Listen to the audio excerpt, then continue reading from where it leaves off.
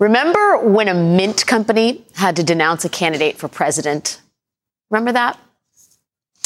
The company was Tic Tac. And in October 2016, they released this statement. Tic Tac respects all women. We find the recent statements and behavior completely inappropriate and unacceptable. Tic Tac was referencing a newly unearthed tape from 2005 where you could hear 2016 presidential candidate Donald Trump describing his own vulgarity. I better use some Tic Tacs just in case I start kissing her. You know, I'm automatically attracted to beautiful. I just start kissing them. It's like a magnet. You just kiss. I don't even wait. And when you're a star, they let you do it. You can do anything.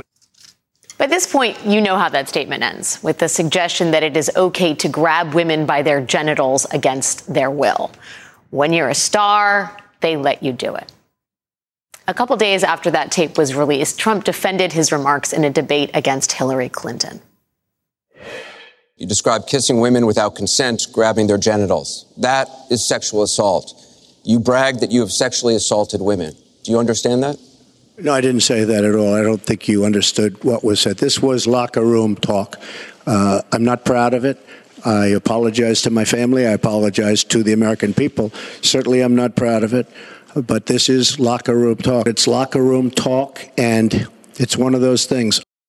Locker room talk, just one of those things. Boys will be boys who brag about sexually assaulting women.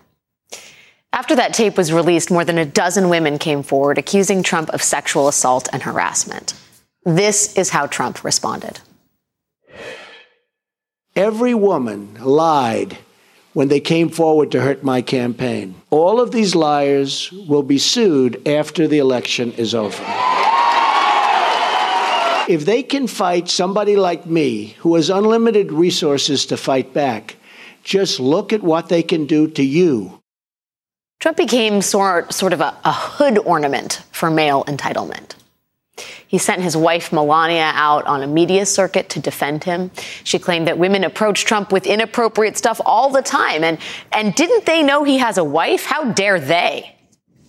Amazingly, shockingly, none of this stuck to Trump. He used his money and his resources to deny the accusations, to sweep them under the rug, to move along. And he used his bully pulpit to warn other men, hey, guys, this could happen to you too. If I go down for this, they will come after you too. And apparently this all worked. He won the presidential election. But today, nearly 7 years later, we are seeing something that approaches accountability begin to emerge in a Manhattan courtroom.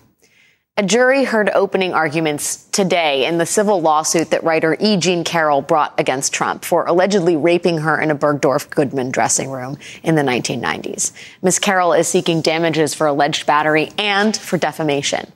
And that is because in 2019, when Carroll published accusations that Trump attacked her, he followed that 2016 playbook. He called her a liar. It's a total false accusation, and I don't know anything about her. And she's made this charge against others. And, you know, people have to be careful because they're playing with very dangerous territory. In a 2019 interview with The Hill, Trump said it never happened, and anyway, she wasn't his type. He then repeated his denials just this past fall after E. Jean Carroll filed her lawsuit. This Miss Bergdorf Goodman case is a complete con job. It's a hoax and a lie. This woman is not my type. That most recent denial, which he made after he left office, that is the subject of the defamation part of this case. Now, last month, the judge overseeing that case ruled that that infamous Access Hollywood tape could be used as evidence in Miss Carroll's case, along with the testimony of two other women who have accused Donald Trump of sexual assault. In their opening statement yesterday, Carroll's attorneys pointed the jury to Trump's Access Hollywood remarks, the ones about getting away with sexual assault, and they said it is exactly what he did to Miss Carroll. When Miss Carroll took the stand today, she said that Donald Trump's alleged assault left her unable to ever have a romantic life again. And the short answer is because Donald Trump raped me. As for the impact this has all had on her life, Carroll said Trump's remarks shattered my reputation, and I'm here to try and get my life back. So that is what happened allegedly to E. Jean Carroll. But the impact of that language, of that defense, that she wasn't his type, the ripple effect of that locker room talk, that all extends way beyond the walls of a Manhattan courtroom. Because if Trump became an avatar of male entitlement in the eyes of women, he seems to have become that for men as well. In 2016, when Trump told the public, if they can fight somebody like me, just look at what they can do to you, some men heard that as an actual warning. When he used the term locker room talk, they heard him. They were listening. And now some of Trump's staunchest followers are repeating him. Last night, it was Enrique Tarrio, the leader of the far-right Western chauvinist group, the Proud Boys, who, along with 4 of his colleagues, is on trial for seditious conspiracy for his actions on and before January 6th. Tarrio parroted Donald Trump in a Twitter forum, complaining about the federal prosecutors in his trial. What we're trying to do is manipulate how we talk to each other in the locker room. And it's not fair. It really isn't.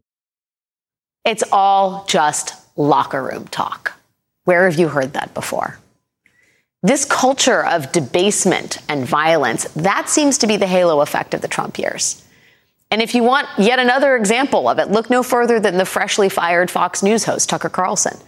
Tonight, the New York Times has new details about what led to the network's breakup with Carlson. According to the Times, the Fox board of directors found more embarrassing private text messages and videos unearthed as part of the discovery in the Dominion voting systems case.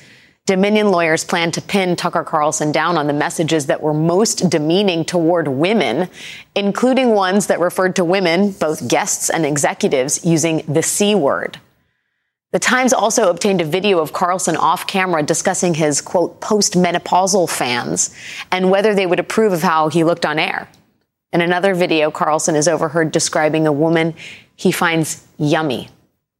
That kind of locker room talk posed a threat to Fox News.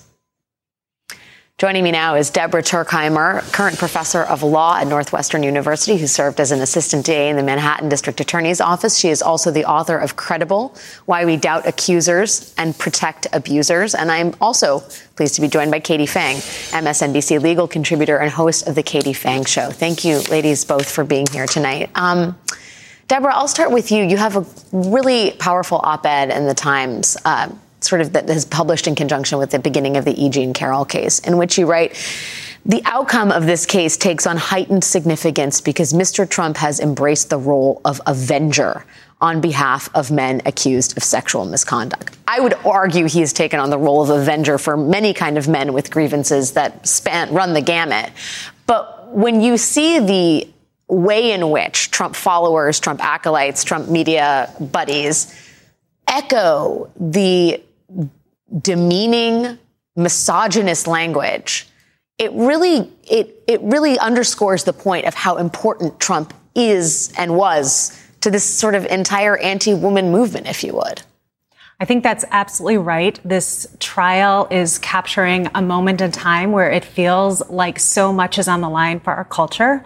Yes, we've had the Me Too movement that has flourished since the hashtag went viral, since it began in 2006, but we still haven't really pinned powerful men with consequences for abuse. And along with that impunity comes, as you say, debasement and humiliation and a sense that men with privilege, men with fame, men with fortune can get away with just about anything. Well, yeah, I mean, I think it was almost surprising, the news that broke just, moments ago about Tucker Carlson and potentially why he was fired, so explicitly linked to the language he used for women in his own organization that was so vulgar and crude that it really isn't even being printed in any of the papers that are reporting on this, right? It's almost surprising from a woman's vantage point that anyone and any powerful man would actually be held accountable on that front. That's right. And I think for many people watching this trial, it really is shocking to even contemplate that E. Jean Carroll might be believed and that her accusation may actually amount to some kind of accountability for Donald Trump. Katie, let's talk about the trial a little bit, because this is a civil trial, which is different than a criminal trial. And I wonder what you make of the defense Trump's team is mounting, which is not exactly the same defense that Trump himself is mounting on social media? Well, it's a familiar defense, though, isn't it, Alex? Whether it's a civil case or a criminal case, when there's an allegation of sexual assault, the old tired trope about a rape victim is that she didn't do something. And that is the defense that is being mounted by counsel for Donald Trump in this civil rape and defamation case. She didn't scream. She didn't go to the police. She didn't report it immediately. She didn't pursue charges immediately. Those are things that we hear even in criminal cases. As a former prosecutor who prosecuted sexual battery, rape, sexual assault cases, that's always the questions that were being raised. Those are things that you had to dispel during the jury selection process to ensure that you had a fair and impartial jury to be able to sit in judgment. But Alex, that's not a requirement to prove. Given it's a lower burden of proof in a civil case, regardless of whether or not it's civil or criminal, there is no requirement that a rape victim scream. There's no requirement that she or even he, right, have to report it immediately to the police. There is no one-size-fits-all response to the crime or the offense of rape. And because of that, I think what you're seeing here is Donald Trump on one front on Truth Social trying to do what Donald Trump does, which is avoid having to actually show up in court. He's trying to use a different platform to kind of launch a defense. And then he has his legal team in court trying to go after E. Jean Carroll and her legal team. And so at the end of the day, you're not going to see Donald Trump come to court. And whether or not that's enough to kind of, dupe a jury into thinking that that was sufficient for him to not show up, to not actually have to defend himself in his own words and on his own terms, I guess that'll be left to be seen. I wonder, Deborah, to Katie's point about what the sort of cost is to Trump, if he is found guilty in this civil case, you will literally have the words convicted rapist and current presidential candidate, former President Donald Trump. But the reality is he's not going to go to jail for this. And I wonder for the women who have been victims of violence themselves, how they square that idea that you can be a convicted rapist who doesn't have to serve jail time and that you can feasibly run to be the Republican nominee for the highest office in the land. Right. It's such an interesting point. He'll be held liable if we're assuming that the jury comes back with a verdict. There will be a monetary penalty. For E. Jean Carroll, that's right. There will be no criminal sanction whatsoever. And then one question will be, what, if any, political consequence does he suffer from that? But another question will be, what does that mean for the many survivors who are watching? And what does it mean for the narrative of accountability, right? I mean, can you call it accountability if someone is paying and has the reputational harm, but the harm is not sizable enough to prevent him from running for president? I've been using the term a measure of accountability because civil justice is a form of justice, and it's certainly legal accountability, which we have not seen with respect to any of these allegations against Trump to this point. So, for many watching, it would feel like progress. And yet, of course, it's different from a criminal prosecution. And many will wonder, why that's all the consequence he's going to suffer. I think for E. Jean Carroll, if the jury believes her, that will be hugely meaningful for so many women who come forward with accusations, and most don't. They're not believed. And so it is a significant moment, even if the sanction here, as you point out, is a civil sanction. Yeah, and if it's perhaps just one victim that gets her day in court, perhaps when we talk about accountability, it exists at different scales. Katie, does it surprise you to hear Enrique Tarrio, who's on trial for seditious conspiracy in federal trial, literally echoing the words of Donald Trump, this is all just locker room talk? And what do you make legally of that defense? Well, it's not a legal defense, right? I mean, at the end of the day, it's not a legally cognizable defense for Enrique Tarrios. It's also not a legally cognizable defense for Donald Trump to the offenses that he's currently facing. I'm not surprised, though, Alex, because Enrique Tarrios looks at somebody like Donald Trump as being an idol. He wants to mimic. He wants to be that man. He says that he was heralding the call of Donald Trump on January 6th to have, the Proud Boys and the Oath Keepers show up for that insurrection.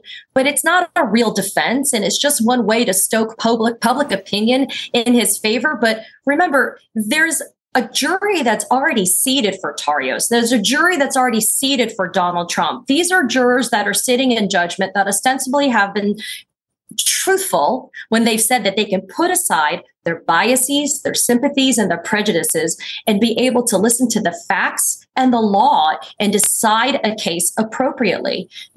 In this particular instance, though, Alex, putting aside the Enrique Tarrios kind of situation, when you have a sexual assault, sexual battery case, even Judge Kaplan, E. Jean Carroll's judge in this case, said this is a, quote, he said, she said. And yet we all know the realities. Rape and sexual assault, these are the types of offenses where from the get-go, the victim faces continued re-victimization over and over again, because it's never really a he said, she said. It's a he said, she said, and who can she bring to corroborate? It's a he said, she said, and what's the evidence that she has from the get-go? It's always what can you prove as the victim versus being recognized as the victim. And so in this particular case for E. Jean Carroll, if she prevails, that's good for her. But we also need to kind of take a breath and realize this is E. Jean Carroll's case. This is not the case for all other rape victims in America. It's just her case. And that is why it's also important that Judge Kaplan has also allowed other victims of similar situated sexual assaults from Donald Trump to come in this particular case. Yes, it's he said, she said, she said, she said, she said. Deborah Turkheimer, Katie Fang, thank you both for joining me. Thank you for your time tonight. Thank you so much. We have a lot to get to this evening, including Donald Trump trying to get House Republicans to meddle in yet another investigation focused on Donald Trump. And then there is House Speaker Kevin McCarthy, who managed to unite his Republican caucus today around his party's really very extreme wish list with the added bonus of holding the global economy hostage. We will have more on that coming up next.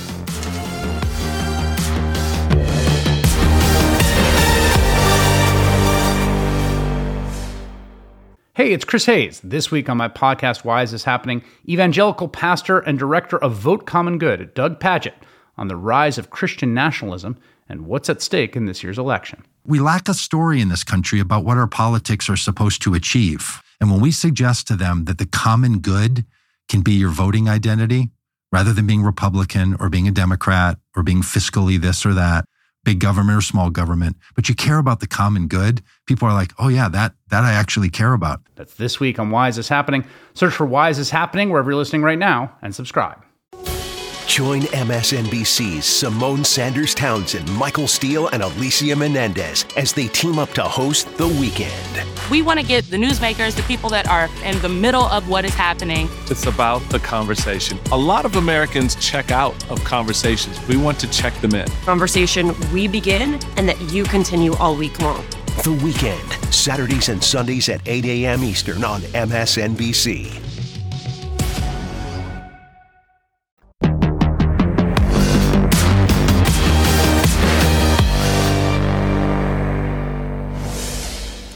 For months, this country has been watching a slow-rolling hostage situation. Republicans in Congress have been holding the American economy hostage by threatening to drive the country into default. And today, those Republicans finally announced the ransom. Earlier this evening, House Republicans voted 217 to 215, which is a squeaker, to approve a plan to increase the debt ceiling in exchange for dramatic cuts to America's social safety net and its safety infrastructure. This came after a few days of very tense negotiations among Republicans and only Republicans to see if the party could even agree on what it actually wanted. Concessions were made and deals were brokered, but in the end, 3 Republicans voted against the measure, saying it did not go far enough. A 4th Republican, Congressman Tim Burchett, also voted against the bill because he apparently doesn't believe in ever raising the debt ceiling, which is apparently a legitimate position to have in today's GOP. Anyway, as for all the other House Republicans today, they voted for a bill that would end critical food assistance for anywhere between 275,000 to 900,000 people, according to expert estimates.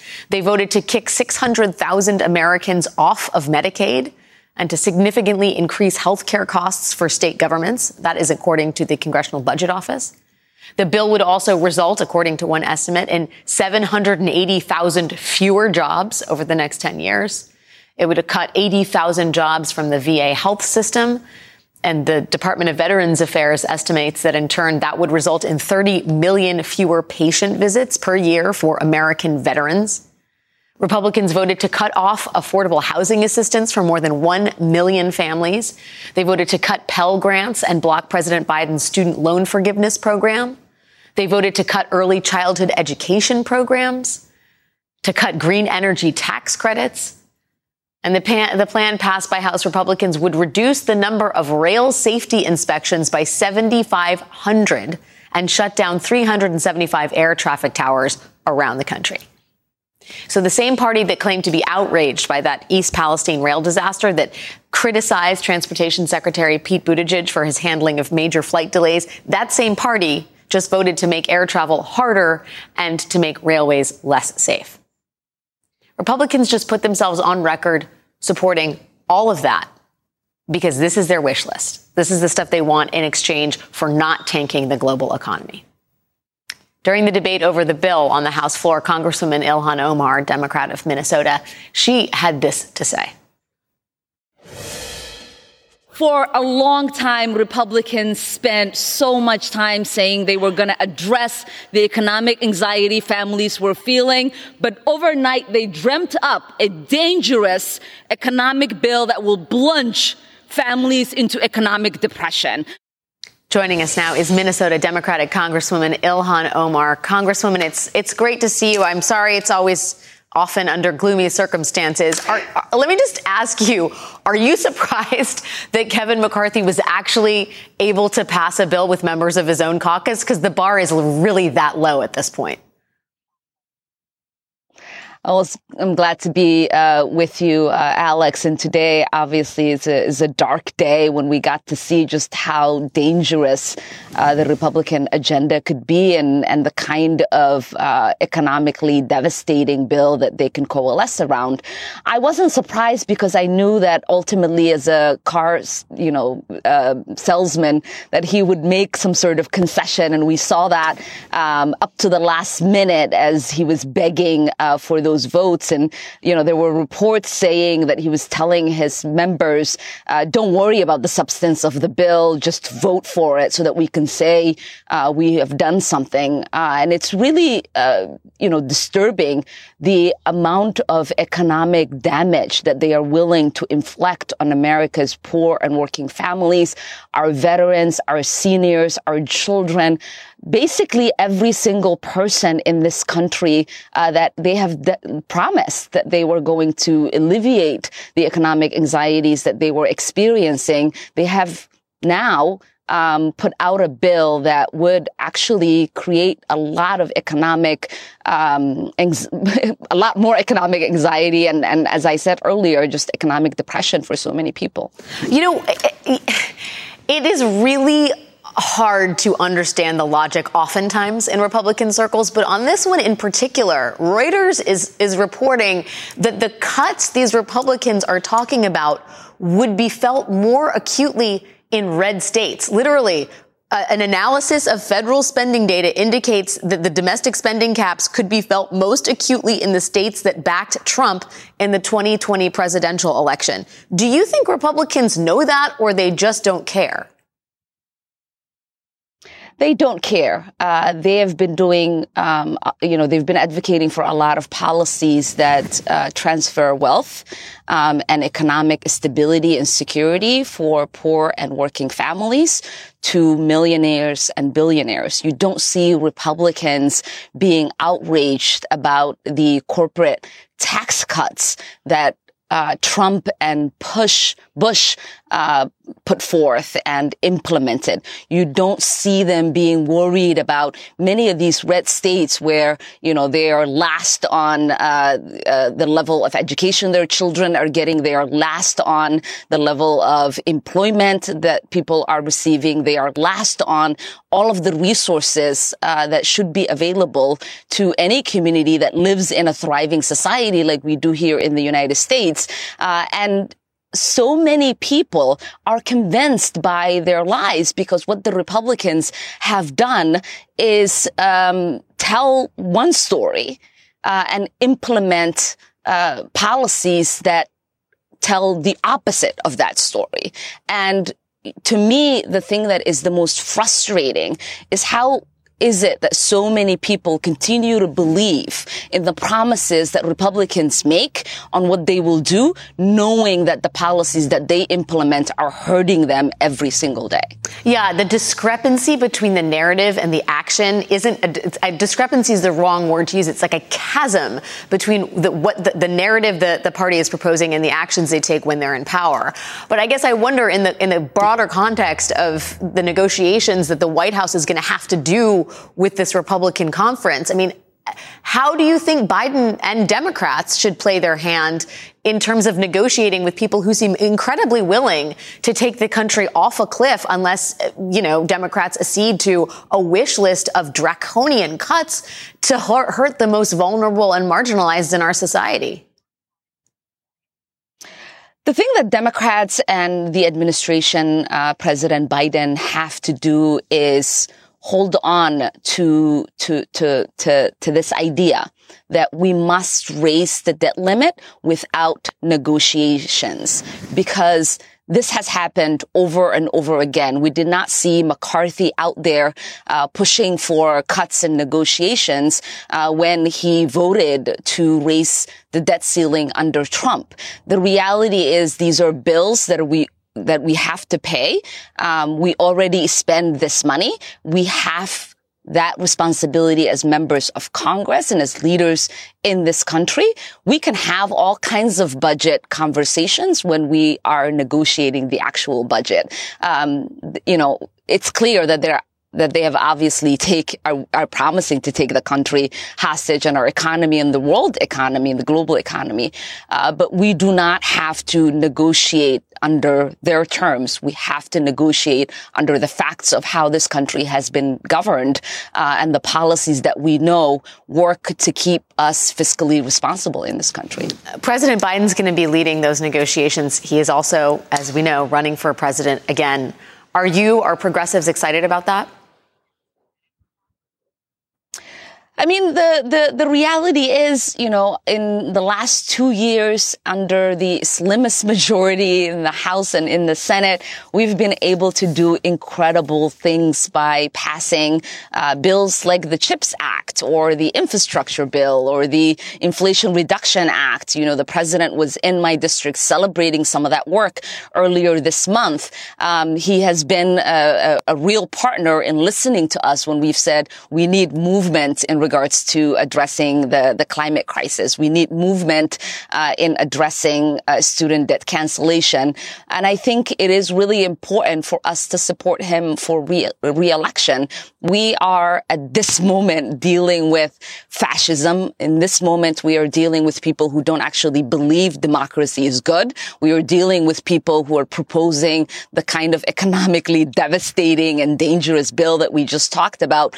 I don't think we have the opportunity to have the kind of conversations that people want to have. This is a very dangerous moment for our country, and the president that's leading us has done a great job, and we need to coalesce behind him. It sounds like enthusiasm to me. Minnesota Democratic Congresswoman Ilhan Omar, it's always good to see you. Thank you for your time tonight. Of course. Thank you for having me. We have still more to come this evening. Disney is now suing Governor Ron DeSantis because that is apparently where we're at in this endless war on woke.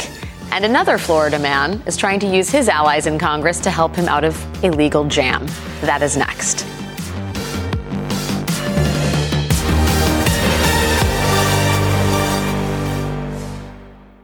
Jen Psaki. Have you ever seen the House this dysfunctional? Rachel Maddow. If winning the election is his plan to stay out of prison, what happens in that election if and when he does not win it? Mondays back to back. Talk about the stakes of this back and forth, given Trump's behavior. What do you make of the statement from Hamas? Why they're doing it? What do you think it means? Inside with Jen Psaki at 8 p.m. Eastern, followed by the Rachel Maddow Show at 9 p.m. Eastern, Mondays on MSNBC. Former President Donald Trump is facing 91 indictment charges, yet he remains the Republican frontrunner. On MSNBC's podcast, Prosecuting Donald Trump, veteran prosecutors Andrew Weissman and Mary McCord break down the biggest legal developments and how they could alter the election. Never had a president who engaged in this kind of conduct who's running for office. He is using the criminal cases for his own campaigning. Search for Prosecuting Donald Trump wherever you get your podcasts. New episodes every Tuesday.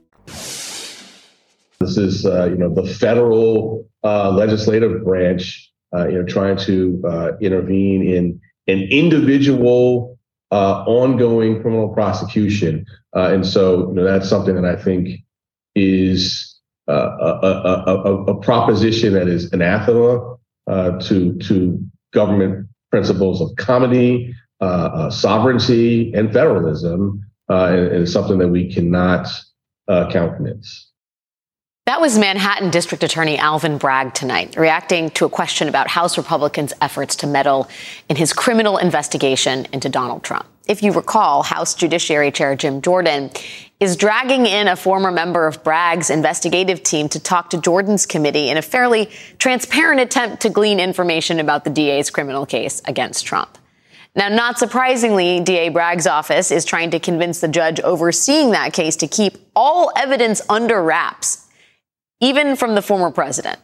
Just last night, Bragg's prosecutors requested a protective order, which asks that Trump, a former president, be barred from seeing certain material during the discovery process without his lawyers present, and that Trump be prohibited from posting details on any of it on news or social media platforms. Former president.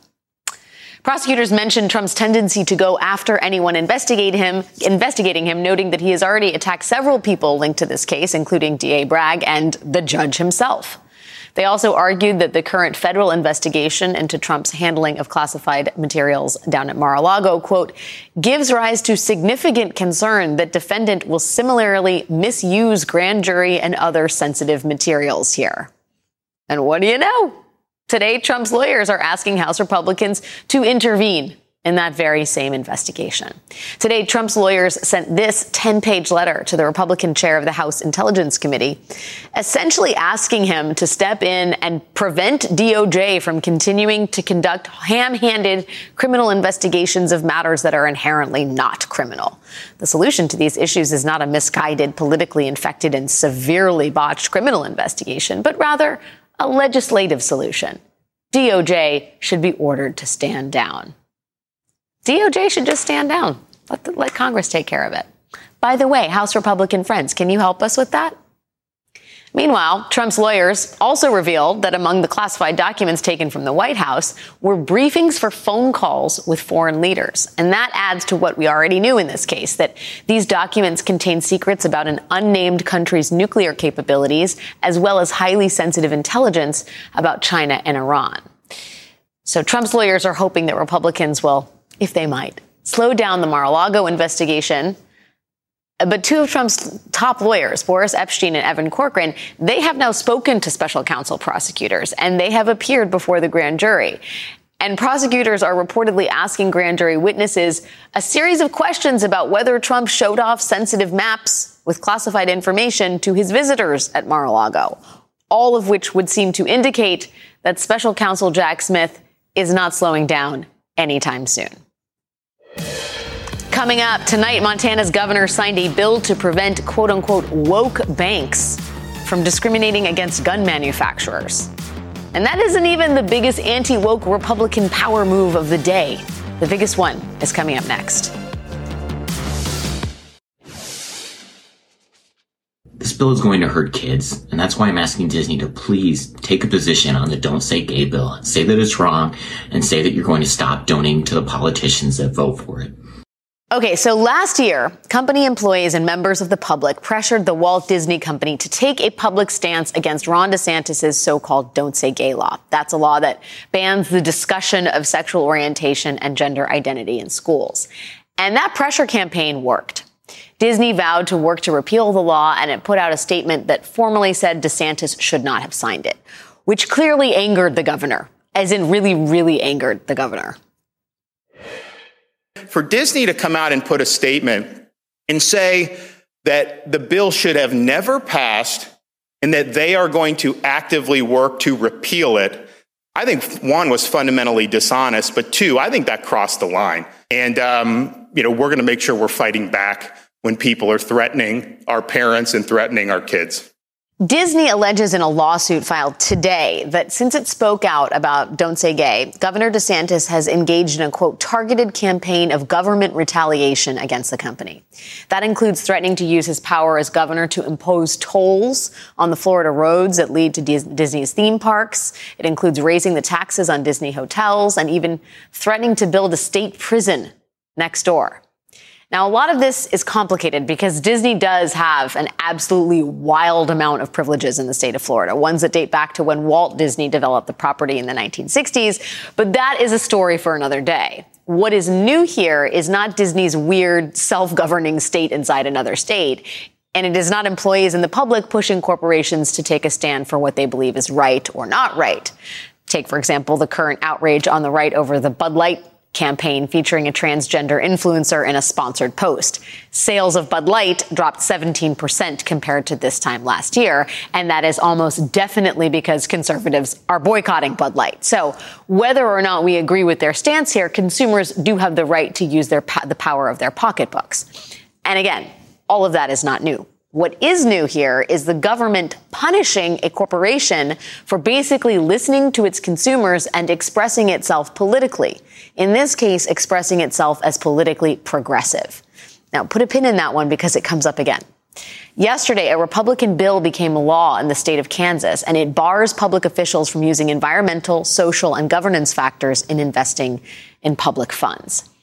In simpler, although more ridiculous terms, that means no woke climate or diversity goals are allowed to be used when making investment decisions. Indiana's Republican-controlled legislature passed a similar law on Monday, and Montana's governor signed one into law tonight. So now at least 9 states are controlling the way investments are made and making sure they do not align with any progressive goals, which is distressing because in our current era, with a political stalemate that's preventing nearly anything from happening in Washington, and with more and more Republicans at the state level turning to anti-democratic, undemocratic means, activists have turned more of their attention toward corporate America. It's literally one of the last remaining levers for citizens to pull in order to gain political agency and maybe actual change itself. And now the government is going to war over this. So what happens now?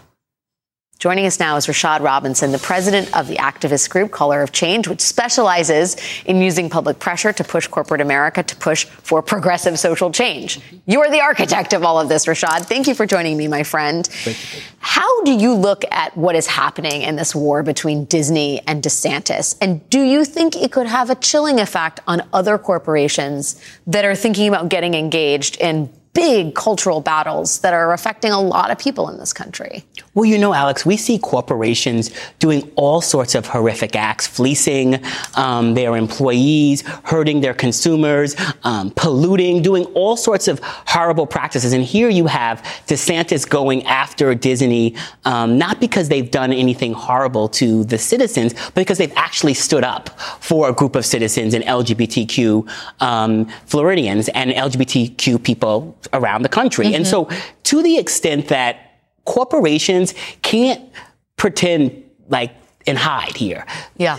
You know, they can't have it both ways. They either have to stand up and push back, or they're still going to sort of be held accountable. They're going to be held accountable by a public that's going to expect them to live up to their values. They can't make statements that say Black Lives Matter or that they stand up for the LGBT community. They can't show up to pride parades or do Black History Month celebrations and then continue to support policies and practices that put our communities in harm's way.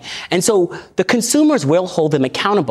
And so, you know, I think it's important that Disney is doing this work, but we can't make corporations the hero in this story. Mm-hmm. We have to hold elected officials accountable for the rules and the regulations. And we have to do sort of more work at helping the public really understand the role that corporations have in not just in politics, but in sort of all the ways our public life rolls out. But I guess I just wonder, I mean, how possible is that going to be given the zeal of Republican governors and Republican Republican state lawmakers to preemptively basically outlaw an engagement in the political arena on the part of corporations or investment institutions. You know what I mean? They're just, the preemptive strike is, don't you even think about these progressive goals? Don't you even think about institutional investments that target diversity and environmental and social goals? Don't even think about it. Like, preemptively shut down the debate before it even happens. Well, this is actually going to be the test for corporations around exactly, do their words actually match their actions? Because the Republicans wouldn't be in office without their corporate enablers. And so corporations will say that they support our issues, they will stand up with us, and then they will still give their donations. They will still give their money to support these same politicians who are passing these laws. And so the question is not what they do with their statements. The question is what they do with their dollars. And they could cut all of this off and stop all of this if they turn off the spigot and they turn off the dollars and they start actually holding these politicians accountable in a very different way. Right now, we get a lot of statements when the corporations were speaking out against the attacks on voting rights. Yeah. And we saw sort of a lot of these companies standing up and speaking out.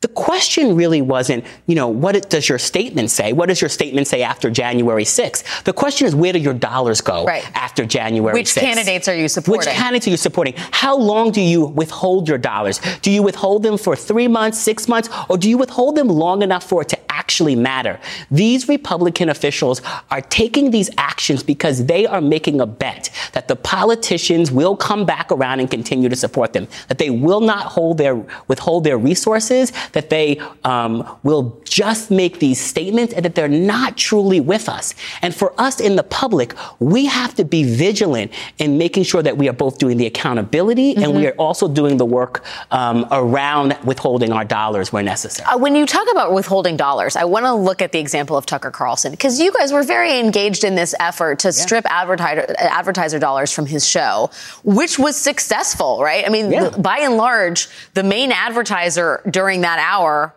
was Mike Lindell, right? I mean, you did not have, I think Disney, Papa John's, T-Mobile, there were all these corporations that used to advertise on Fox airwaves and stopped because the content got so vulgar and demeaning and in other ways filled with disinformation and outright lies. And yet Tucker Carlson was the marquee talent at the network. He was getting a salary of reportedly over $20 million and was seen as a raging success. So square for me the utility of stripping the advertiser dollars if the person who is the sort of snake charmer, if you will, in all of this, the person who is the Pied Piper, retains his bully pulpit. Well, this is an important point about strategy here, especially when it comes to Fox News. We've run a number of campaigns against Fox News. We went after the Glenn Beck show famously years ago and forced over 200 advertisers to divest. We did the Bill O'Reilly show. And so those were advertiser campaigns when the business model was different at Fox. But the business model over the years has slowly changed. And so Fox actually doesn't need advertisers. In fact, about 90% of their resources happen through cable subscriptions. Yes. And what ends up happening, right, is they negotiate a much higher sort of carriage fees. And so what ends up happening is they're getting twice as much basically as this network and other networks, competitors. And so basically all of us as consumers, whether we watch Fox or not, are subsidizing Tucker Carlson. And so the question is for cable providers is that we should no longer allow them to continue to sort of allow Fox to have these high rates. And we are running a campaign right now to actually focus on that, to focus on the sort of Verizons and AT&Ts of the world, the cable providers that are actually paying the money, because we are all subsidizing Tucker Carlson. We are subsidizing those lies. We are subsidizing the other folks on that networks, and it's not the advertisers. And so I could run an advertiser campaign with my team. We could get all these advertisers divest, and Fox could keep doing what it's doing. And so corporate accountability is also about strategy. And so part of the strategy here is focusing our energy at the right places so we get the right results. I knew you would have an answer for that, Rashad. You're always one step ahead of the game. It's great to see you, my friend. Rashad Robinson from Color Change. We will be right back. That's our show for tonight. Primary season is here. If you've got voting questions, we've got voting answers. Visit NBCNews.com/planyourvote. You'll find when and how to vote in your state's primary election. Visit NBCNews.com/planyourvote today.